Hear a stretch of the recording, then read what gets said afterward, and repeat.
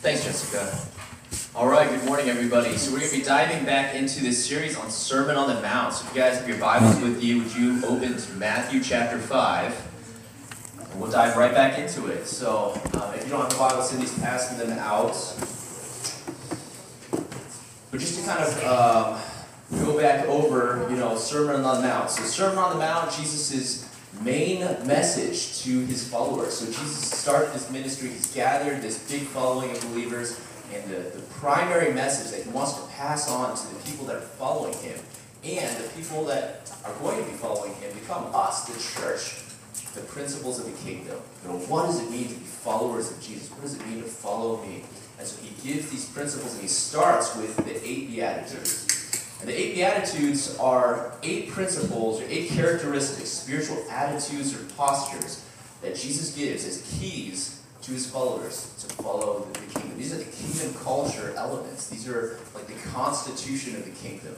Right? And in fact, in Matthew, if you look at Matthew, in the very first verse of chapter 5, Jesus actually calls the people that are following him to go up, and he goes up on a mountain. And that's actually the exact same phrasing used when Moses goes up on a mountain and receives the 10 Commandments. So Moses receives the 10 Commandments given as the law to the people, to the Israel people. Jesus gives these 8 Beatitudes, just commandments of the kingdom. These are the things that we must follow to become kingdom followers. When people talk about being part of the kingdom of Jesus, well, what does that mean? We've made Jesus our Lord. We've decided to follow him. We're Christians. We've asked Jesus to be our Lord. But the practical steps of walking that out, that's why the Beatitudes are so important. Right? So these 8 principles, even memorize them. I remember when in high school somebody told me that, oh, you're not a real Christian because you don't have the 10 Commandments memorized. It's like, well, no, not really. So, but these are so important. These are actually the kingdom culture elements, all right? And even though if you don't have them memorized, at least know them in your heart, the same way that, we're citizens of the United States. You probably don't have the Constitution memorized, right? But you know what your rights are. You know what it means to be a United States, somebody in the United States. You know what it means to value freedom of speech. You know what it means to have the right to bear arms. You know what it is to have the right to vote, right? You may not be able to list those things out unless you've... Do they make you list those out when you take a citizenship test? No? All right. Big shaking his head. So good. Jeff's shaking his head too. Good for you, Jeff. So you don't have to memorize those things, but to know them in your heart. Because you ask every U.S. citizen, do you have the right to vote? Be like, yeah, of course. I'm a U.S. citizen. I've got the right to vote. Yeah. Right? It's the same way. As followers of the kingdom of Jesus, these 8 Beatitudes should be written on our heart. Even if you couldn't write them down on a piece of paper, you should know what it is to be blessed, to be poor in spirit, to mourn, to be meek, to hunger for righteousness, to be pure in heart, to be merciful, to be peacemakers, and to endure persecution even as we get along in the ages, even more importantly, to endure persecution, which is something I think in the U.S. we haven't quite endured quite as much, but it's coming. Jesus promises it's coming to believers one day. So, walking out these eight pillars, right, where if we call ourselves believers of Jesus, we must have these written in our hearts. Right? And so, and in fact, in some translations, it says, happy are those who follow these. Happy, joyful. You receive joy in Jesus by following these 8 things. So he lays them out. And so we're going to dive into them, study them even deeper. And last week, Priscilla talked about the first one, which is poor in spirit. Okay, so being poor in spirit. And you can kind of divide up the 8 Beatitudes. The first 4 are what the world would actually kind of see as negative things. And in fact, there's a lot of misunderstanding about the Beatitudes because people know they're so famous. Jesus makes this the center of his first main sermon to his followers. Even people in the world know these Beatitudes. But the 4 are kind of ones that the world would say are probably not positive things, right? Like, why would you want to be poor in spirit? Why would you want to mourn? Why would you want to be meek? Why would you want to hunger? These are things that to the world don't make sense to be positive things. The last 4 are things that most people, even non-followers of Jesus, would say, oh, those are probably good things. Being merciful, pure in heart, peacemakers, enduring persecution. But we're going through each of these in order. And last week we talked about poor in spirit, all right? And just kind of recap a little bit about being poor in the spirit. To be poor in spirit, as Priscilla talked about, is to be aware that we are in great need. Right? awareness of that great spiritual need of experiencing more of God's grace in our heart, in our ministry, in our church, and society. Right? So that awareness that we're actually poor, having that awareness strike us, that realization that we're poor. And the reward to be poor in spirit is to actually receive the kingdom of God, to receive the kingdom of heaven. We can't actually receive what we don't know we need. Right? So we don't have that realization that we're poor in spirit. How can we receive the kingdom, that kingdom reward for being, if we don't know that we need it? And Jesus actually gives this principle to the Pharisees later on in Matthew, when they ask him, why are you hanging out with all these sinners? If you're really the Messiah, why don't you hang out with us? We're the good guys. Actually, this is not the good verse, that one. Here we go. This one, all right. So in Luke chapter 5:31, Jesus answers the Pharisees and says, it's not the healthy who need a doctor, but the sick. I have not come to call the righteous, but sinners to repentance. Right? So that realization, that poor in spirit realization that, oh, it's me, I'm the one who's sick. The truth is we're all sick. Yeah. But only having the knowledge, that realization, can you receive the kingdom of heaven, receive healing from Jesus. The Pharisees, it wasn't that they weren't sick, it's just they didn't know it. Yeah. They didn't know that they were sick. So that first beatitude, poor in spirit, is having that knowledge, having that realization that we that's the first pillar. That's the most, and actually, arguably the most important. You can't receive all these other gifts of the Beatitudes. Each of those Beatitudes has a characteristic and a reward, or a promise that comes with it. Being poor in spirit, you will receive the kingdom of heaven. The second one we're going to look at is mourning. Those who mourn will be comforted. So each of these rewards follows in sequence. Each of these promises follows in sequence. Right? But again, the primary thing is we have to first realize that we need it. Right? There's so many people that don't realize that we're needed. That's the very principle of the gospel, is realizing, calling people into repentance. John's baptism was a baptism of repentance. Only people that repented would come to John to be baptized. That realization that I didn't need.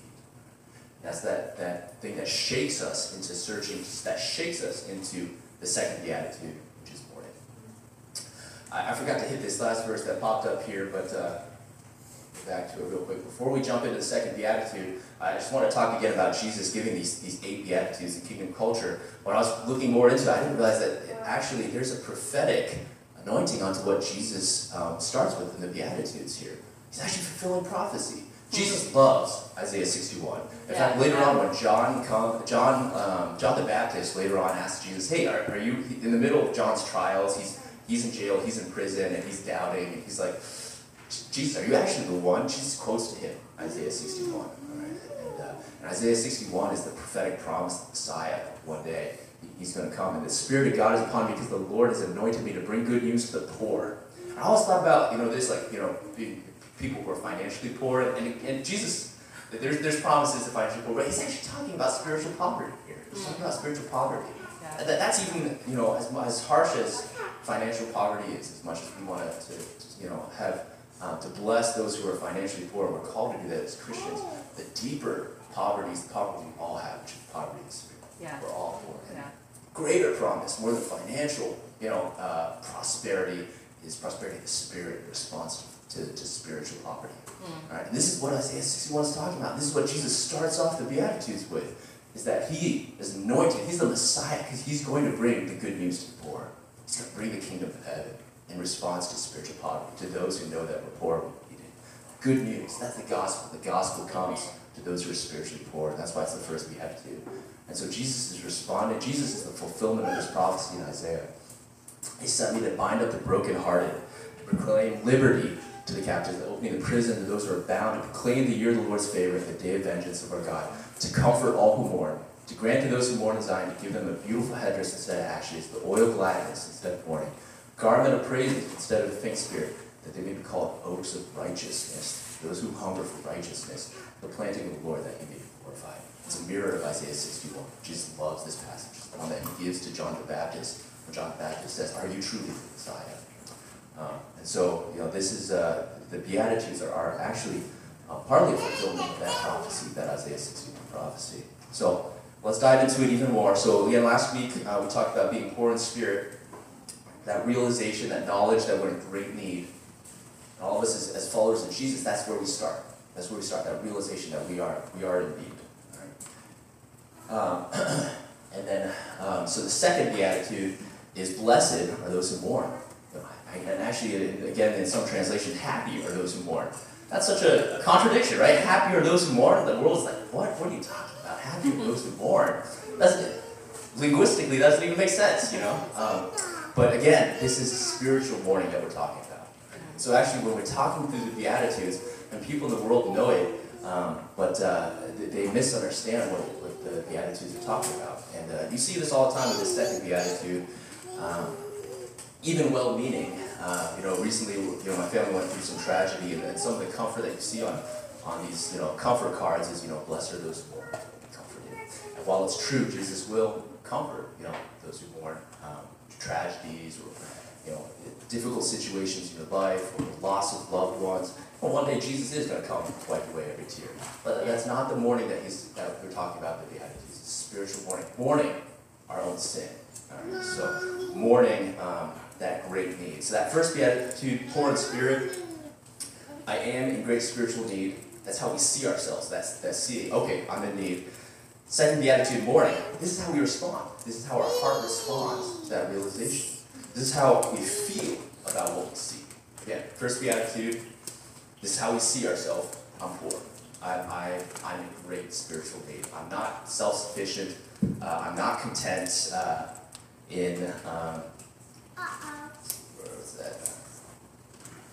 I'm not content just in being self-sufficient. I'm poor in spirit. How do I respond to that? What's my heart response to that? I'm not just self-satisfied. I'm actually going to mourn about it. Right? So I see that sin and need in me, and then how I feel about it is that mourning response. It's kind of like that first beatitude is kind of like when any sort of struggle in life, people who are alcoholics in Alcoholics Anonymous, that first step is, I'm an alcoholic. I recognize it. I have a problem. I'm in need. Same that first beatitude, poor in spirit. I'm poor. I'm in need. How do I respond to it? What's that heart response? This is that second beatitude that we're talking about today. Blessed are those who mourn, for they shall be comforted. Right? They're intimately connected. We truly see our poverty of spirit. We truly see our great need. That should inspire mourning. It should inspire us to feel sorrow about it. Sorrow about our sin. If we're not sorrowful, if you think back to the last time that you actually felt conviction about your sin, how much that sin struck me. Boy, I'm a sinner. I think a lot of us, in our day-to-day grind with work and the same things over and over again, over day, we know in our heads that we're sinners. We know in our heads that we have great need. When's the last time you let the Holy Spirit strike your heart like that? Strike your heart with cause of mourning. Because I think all of us, as followers of Jesus, would say, yes, we are sinners. We are a great need. Right? But when's the last time that we took that second step to let it cause us to mourn? And then, again, they're intimately connected. Because when we see that spiritual poverty, it should cause us to feel differently if we're truly seeing it. Right? Yeah. Truly seeing it. And we can only really mourn if we do truly see it. If we truly understand what's happening spiritually in our lives. I think about that principle of truly seeing causes us to truly feel. When I was in college, all my roommates, when we were in college, boy, it is kind of a silly example, but our roommates, we would make fun of each other all the time. We would just make fun, everybody would make fun of each other, and it'd be a joking, ha ha ha, but if there was something wrong, somebody messed up or something, we would ridicule the heck out of them, And one day, one of my roommates actually, told us, hey guys, I know we all kind of, laugh about this and stuff, but actually, I feel really, it makes me feel really bad, It really does. It really makes me feel depressed. And boy, that broke my heart, I thought, oh, we're just joking around and stuff, and and putting each other down, but kind of in a joking sort of sarcastic sort of way. But when I saw it through his eyes, that boy, that actually is hurting his heart, that convicted my heart. I felt differently about it, mourned about it, because I realized, boy, I saw it for what it truly was, tearing a brother down. It wasn't just good joking, it wasn't just a funny joke or sarcasm. It's truly tearing a brother down. Yeah. Wow, that should cause our heart to mourn. So allowing that, being able to see it for what it truly is, seeing it, if we truly see it for what it is, then our appropriate heart response is mourning for it. Same thing with every sin if it's not causing us to mourn, we have to think, am I truly seeing it for what it is? Wow. And everything. Anger, gossip, and Jesus goes through the rest of the Sermon on the Mount and hits on a lot of these things. Anger, lust, all these different things. Actually, Jesus uses these Beatitudes as a springboard to talk about all these sort of things. We're going to go into it as we continue to go through Sermon on the Mount. But just remember that principle, that we have to really see it for what it truly is. And the Holy Spirit grants that to us. So, and it should cause our hearts to move. All right, so so it's a spiritual mourning for our sin. And as we talk about spiritual mourning, I just wanted to go through a couple of passages just throughout the Bible where people are mourning, where people have that response. And one of the first where that same sort of idea of spiritual mourning is Psalm 51 is what I thought of, spiritual mourning for our sin. The primary mourning for our sin is mourning because we've offended God. And David is the best example for that in Psalm 51. David, man after God's own heart. We always think about David as this great guy, but David was an adulterer. David was a liar. David was a murderer. He murdered one of his best friends. He was a murderer. But his heart responds after this in Psalm 51, after Nathan comes and confronts him over his sin, he's broken in mourning. Right? So Nathan shows him, and David sees his sin for what it truly was. He didn't see it before. Right? So Nathan identifies that poverty in his spirit, and David receives that correction, and it causes his heart to mourn. And what does he say when he mourns? It's a shocking thing. He says, first of all, God, it's against you that I've sinned. He murdered a guy. He murdered a guy. He caused adultery. The punishment was the death of his son. But the primary sin, against you and you alone have I sinned. So David's response to that mourning, he identifies the most important. All of our sin is terrible. We sin against each other all the time. But Jesus later on in the parables talks about actually our sin against each other is a very small debt. It is bad. It's bad, small debt, but compared to the debt that we owe God, it is against God primarily that we have sinned.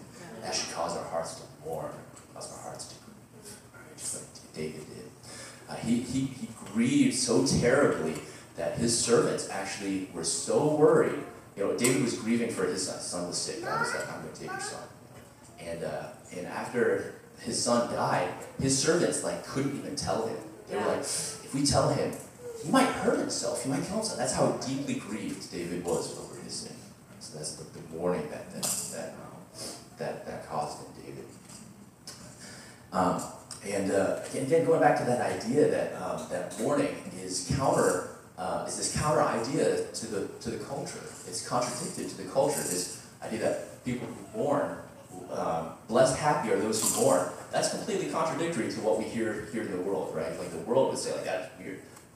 In fact, you need good vibes, all right? What you need is some positive thoughts, all right? You need to surround yourself with good energy. Here's some self-help books. Here's how you are you're worth it, all right? You are, don't mourn. That's the wrong response. Jesus, happy are those who are mourn. How can Jesus say that? It's because of the promises that he gives us. The main promise he gives here in the Beatitudes is that those who are mourn will be comforted. And we're going to look at how we're comforted because he gives us the Comforter. Right? He gives us the Holy Spirit, whose name is the Comforter. All right? And because we mourn, only through mourning can we also produce change. All right? The best example of this is in 2 Corinthians chapter 7. So 2 Corinthians chapter 7, Paul is writing to the church of Corinth. All right? And he commends them for sorrowing. He commends them for mourning, because of what that mourning produced in their hearts, right? Because of what that mourning, how they responded to mourning. So this is his second letter. Paul's writing his second letter to the Corinthians. He wrote a first letter. If you go back to the first letter, Paul just hits a bunch of stuff in their church. Yep, you're doing this wrong. You guys got to repent. You got to change this. Do this, do that. And Paul writes these sort of letters, throughout the epistles to all these different churches. Exhorting them to do this better, to do correcting things that are wrong. In his second letter to the Corinthians, he actually commends them for doing it. He said, the things that I wrote to you actually caused you to sorrow. So 2 Corinthians chapter 7, he commends them for godly sorrow and mourning in response to the correction that he wrote to them in 1 Corinthians in his first letter. All right? And he says, good for you. I am in the midst of my trials, in the midst of my sorrows, God has actually comforted me because you guys have sorrowed, and then you guys have changed. All right, so this godly sorrow produced repentance or wholeheartedness, leading to salvation. What diligence it produced in you, what indignation, what fear, what vehement desire, what zeal, what vindication that it produced in you. Wow. He was encouraged by that. He was comforted in the midst of his sorrows because of the sorrow that the Corinthian church took from his first letter and what it produced in them. It produced wholeheartedness, it produced breakthrough, it produced indignation against compromise, it produced fear of God, it produced vehement desire for Jesus, zeal. That was only through sorrowing. They could have received that first letter that Paul wrote to them and said, okay, yep, we got to change this. All right, that sounds pretty good. We'll make some practical steps. Here's a bullet point, outline of what we're going to do differently. But Paul says, I'm comforted because you didn't just read the letter and say, okay, we're going to do it, but you let it hit your heart, causing sorrow. Right? And so more than just changing these things about your church, it actually changed your heart. Changed your heart. So let everything that God points out to us, that the Holy Spirit convicts us of, let it produce mourning, and that mourning produces these fruits. So again, mourning sin, mourning correction. Also the other things that we mourn about, also mourning not just sin, but the gap between, so mourning our where we fall short, sin, missing the mark, mourning our sin. But also mourning that we don't receive the fullness of what God has for us. It's the second aspect that we mourn for. And that's what Isaiah mourned for. Not only not receive the fullness that we can receive, but what our families can receive, what our churches can receive, what our nation can receive. When Isaiah was struck with the truth of his poverty, when Isaiah in chapter 6, he saw God on the throne. He saw it. He said, woe is me, I'm undone, because I am a man of unclean lips, and I dwell in the midst of a people of unclean lips, for my eyes have seen the King. He mourned not just for himself and his lack, but he also mourned for his people too. He mourned for his country, he mourned for his nation. Right? That's another area that we can mourn, not just for our own personal sin, our own personal falling short, but also that of our nation, for the people that we're around, for our church, our body, our families, and our nations. That's another area that we can mourn spiritually when we see that gap. Another great place that where it talks about mourning is James. James, the brother of Jesus, one who knew Jesus, talks about mourning, and he talks about mourning double-mindedness. In James chapter 4, he says, draw near to God, and he will draw near to you. Cleanse your hands, purify your hearts, you double-minded. Lament and mourn and weep. Let your laughter be turned to mourning, your joy to gloom. Humble yourselves in the sight of the Lord. Right? Let double-mindedness, that's sin. Let double-mindedness cause mourning in your heart. And in fact, in chapter 4, if you we don't have time to jump into it today, but James actually mentions almost all the Beatitudes in chapter 4. He mentions being poor, he mentions meekness, he mentions peace and purity. And so it's almost like James was bringing those Beatitudes into chapter 4. It's actually really cool if you have time to read the rest of chapter 4. So kind of in summarizing this second Beatitude response, this mourning, all right, again, it's what it isn't. It's not the mourning for personal disasters or for personal difficulties or trials or loss of loved ones or things like that. It's spiritual mourning in response to our own personal sin. Mourning in response to missing out on what God has for us in the fullness, what God has for our church and for the nation and for the people around us. I think Mike Bickle says it best, feeling the pain of this godly desperation and holy discontent causes us to be extreme in rearranging our life, to spend our strength, our time, and money to seek God for all that He would give. Our cry for more cannot be answered by human solution. Our culture so values comfort that our tendency is to seek and give the wrong comfort. Refuse to be comforted by anything less than God's highest. Amen. Refuse false comforts that are rooted in human sentiment. Don't let a well-meaning believer give you false comfort that steals your vision to experience all that Jesus has provided for you. Believers who have never been pained by their spiritual lack will miss out on much of what God desires for them. They are stuck in barrenness without being aware of it. That idea, that mourning, don't let anything comfort you other than the comfort of the Lord. Anything comfort you other than the comfort of the Lord. I think sometimes when we're really broken about our sin, when the Holy Spirit convicts us of our sin, sometimes or we see somebody who's really broken with their sin, our tendency to comfort them is to be like, no, you're okay. You're actually doing really great. Like you're love the Lord. Actually, the truth is, no, we're all spiritually poor. We're poor. That is not the comfort. The comfort is that God gives us grace to lead to those things that Paul wrote about to this in 2 Corinthians, the church. And it produces more zeal. It's like, yeah, you're right. You're spiritually poor. You're not doing well. I'm not doing well either. All right. We're all spiritually poor. Let it produce that mourning. Let that mourning cause us to have more zeal. Let it cause us to repent. Let it cause us to produce those fruits that Paul talks about in the 2 Corinthians church. So how do we get there? How do we allow that mourning to produce in our hearts when we see our spiritual poverty? How do we let it strike our hearts? I was actually talking. Some of us were talking just this past week actually about a situation where like somebody somebody had really been broken up about sin in the past, and their response had been a lot of weeping, but again, like over and over again, that sin didn't change in their life. They would confess, have a lot of tears, didn't produce change. And so that's one pitfall that we have to watch out for when we think about causing our hearts to mourn or responding to sin. Is not just let it be an outward mourning, but that it actually changes our hearts. So in Joel chapter 2, God talks about this to the Israel people. Israel people were great about outward repentance, outward mourning. Tearing clothes, ashes on their heads, sackcloth. I mean, they put us to shame. You think about you see these people that are truly repenting. It's like, wow. When's the last time you tore your clothes or scattered dirt on yourself? They love these outward expressions of mourning, sackcloth, and actually later on in the Sermon on the Mount, Jesus condemns those who condemn doing these outward shows without changing the heart. All right, and Joel in the Old Testament, God speaks to the Israel people too and says, I want your sacrifice. I want these things. I want you to rend your hearts, not your garments. Rend your hearts, not your garments. Let it not just be an outward change, outward expression of mourning, but let it really, truly hit your heart, tear your heart.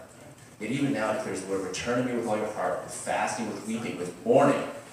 Rend your hearts, not your garments. Rend your hearts. Let it not just be an outward show, but actually let it hit your heart. Right? Same thing with that passage we just saw in David, where David was talking about when God convicted his heart of his sin, and he saw his spiritual poverty. His mourning was not just the outward show, and he had really, outward show. I mean, again, his servants were worried that he was going to kill himself. But again, he says, you do not delight in sacrifice, where I would give you.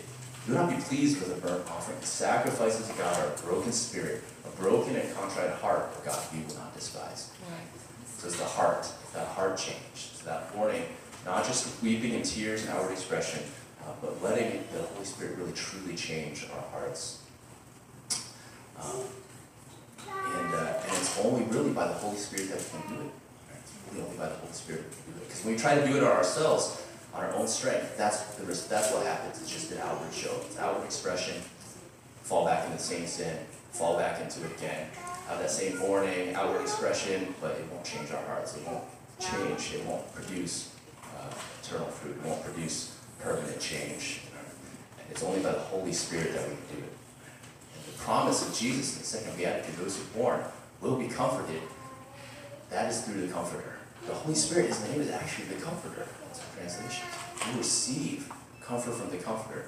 Not just to say, okay, no, your sin's okay, but the Comforter actually produces change in our hearts. In John, later on in the book of John, Jesus talks about it. So the Holy Spirit not only brings conviction, so the Comforter in John 14, there's the Holy Ghost, the Father will send in my name. He shall teach you all things and bring all things to your remembrance, whatever I said unto you. He is the Comforter, the Holy Spirit. And also what he does is he brings conviction. So, because I have said these things to you, sorrow has filled your heart, mourning has filled your heart. Nevertheless, I tell you the truth, it is to your advantage that I go away. For if I do not go away, the helper will not come to you, but if I go out, send him to you. And when he comes, he will convict the world concerning sin, righteousness, and judgment. The Comforter brings that conviction. It's the Holy Spirit that brings that conviction into our hearts. Yeah. So we pray, we ask the Holy Spirit, help my heart. My heart is hard. Our hearts are hard. We hear about sin. We can recognize it again in our mind. But for our hearts to actually receive it, change it, that's the gift of the Holy Spirit. The Holy Spirit brings that conviction. Right?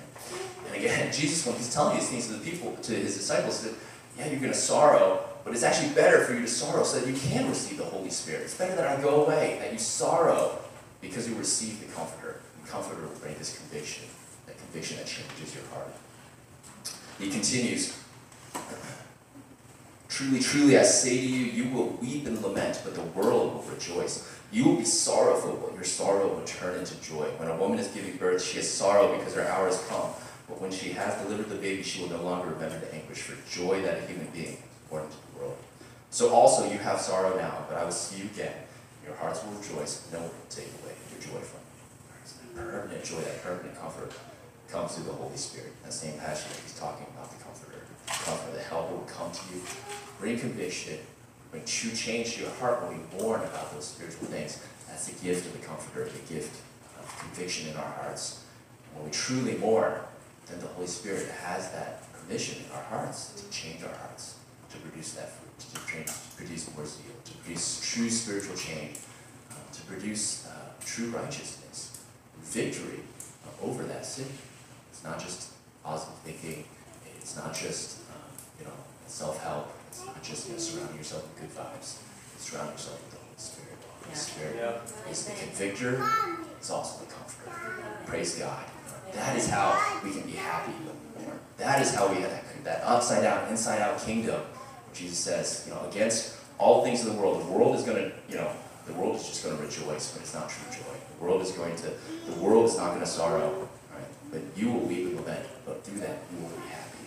True happiness. Happy are those who mourn, for they shall receive true comfort, the true comfort of the Holy Spirit. Amen. Change in our hearts. So, with that said, with that idea, again, kind of that same question that we hit on earlier. When is the last time that us as believers let the truth of our sin hit our hearts? The Holy Spirit gave permission, the Holy Spirit, to really convict our hearts of our sin. Not just tears, again, actually causes us to regret our hearts. So, after talking about this, I wanted to spend some time to pray about that. Because again, like these last passages where Jesus says, it's through the Holy Spirit. It's through the Holy Spirit. We can't strive our way through it. We can't kind of force our tears. People that can fake. Have you ever seen those people who can fake cry? You can rile yourself up and cry, right? You can rile yourself and do it. And then they like they're actors, they just like stop a second later. You're like, wow, that's incredible. You can just like kind of do that. So it is not just that outward expression. It's not just that. Tears are just the tears. We can kind of emotionally rile ourselves up to do it.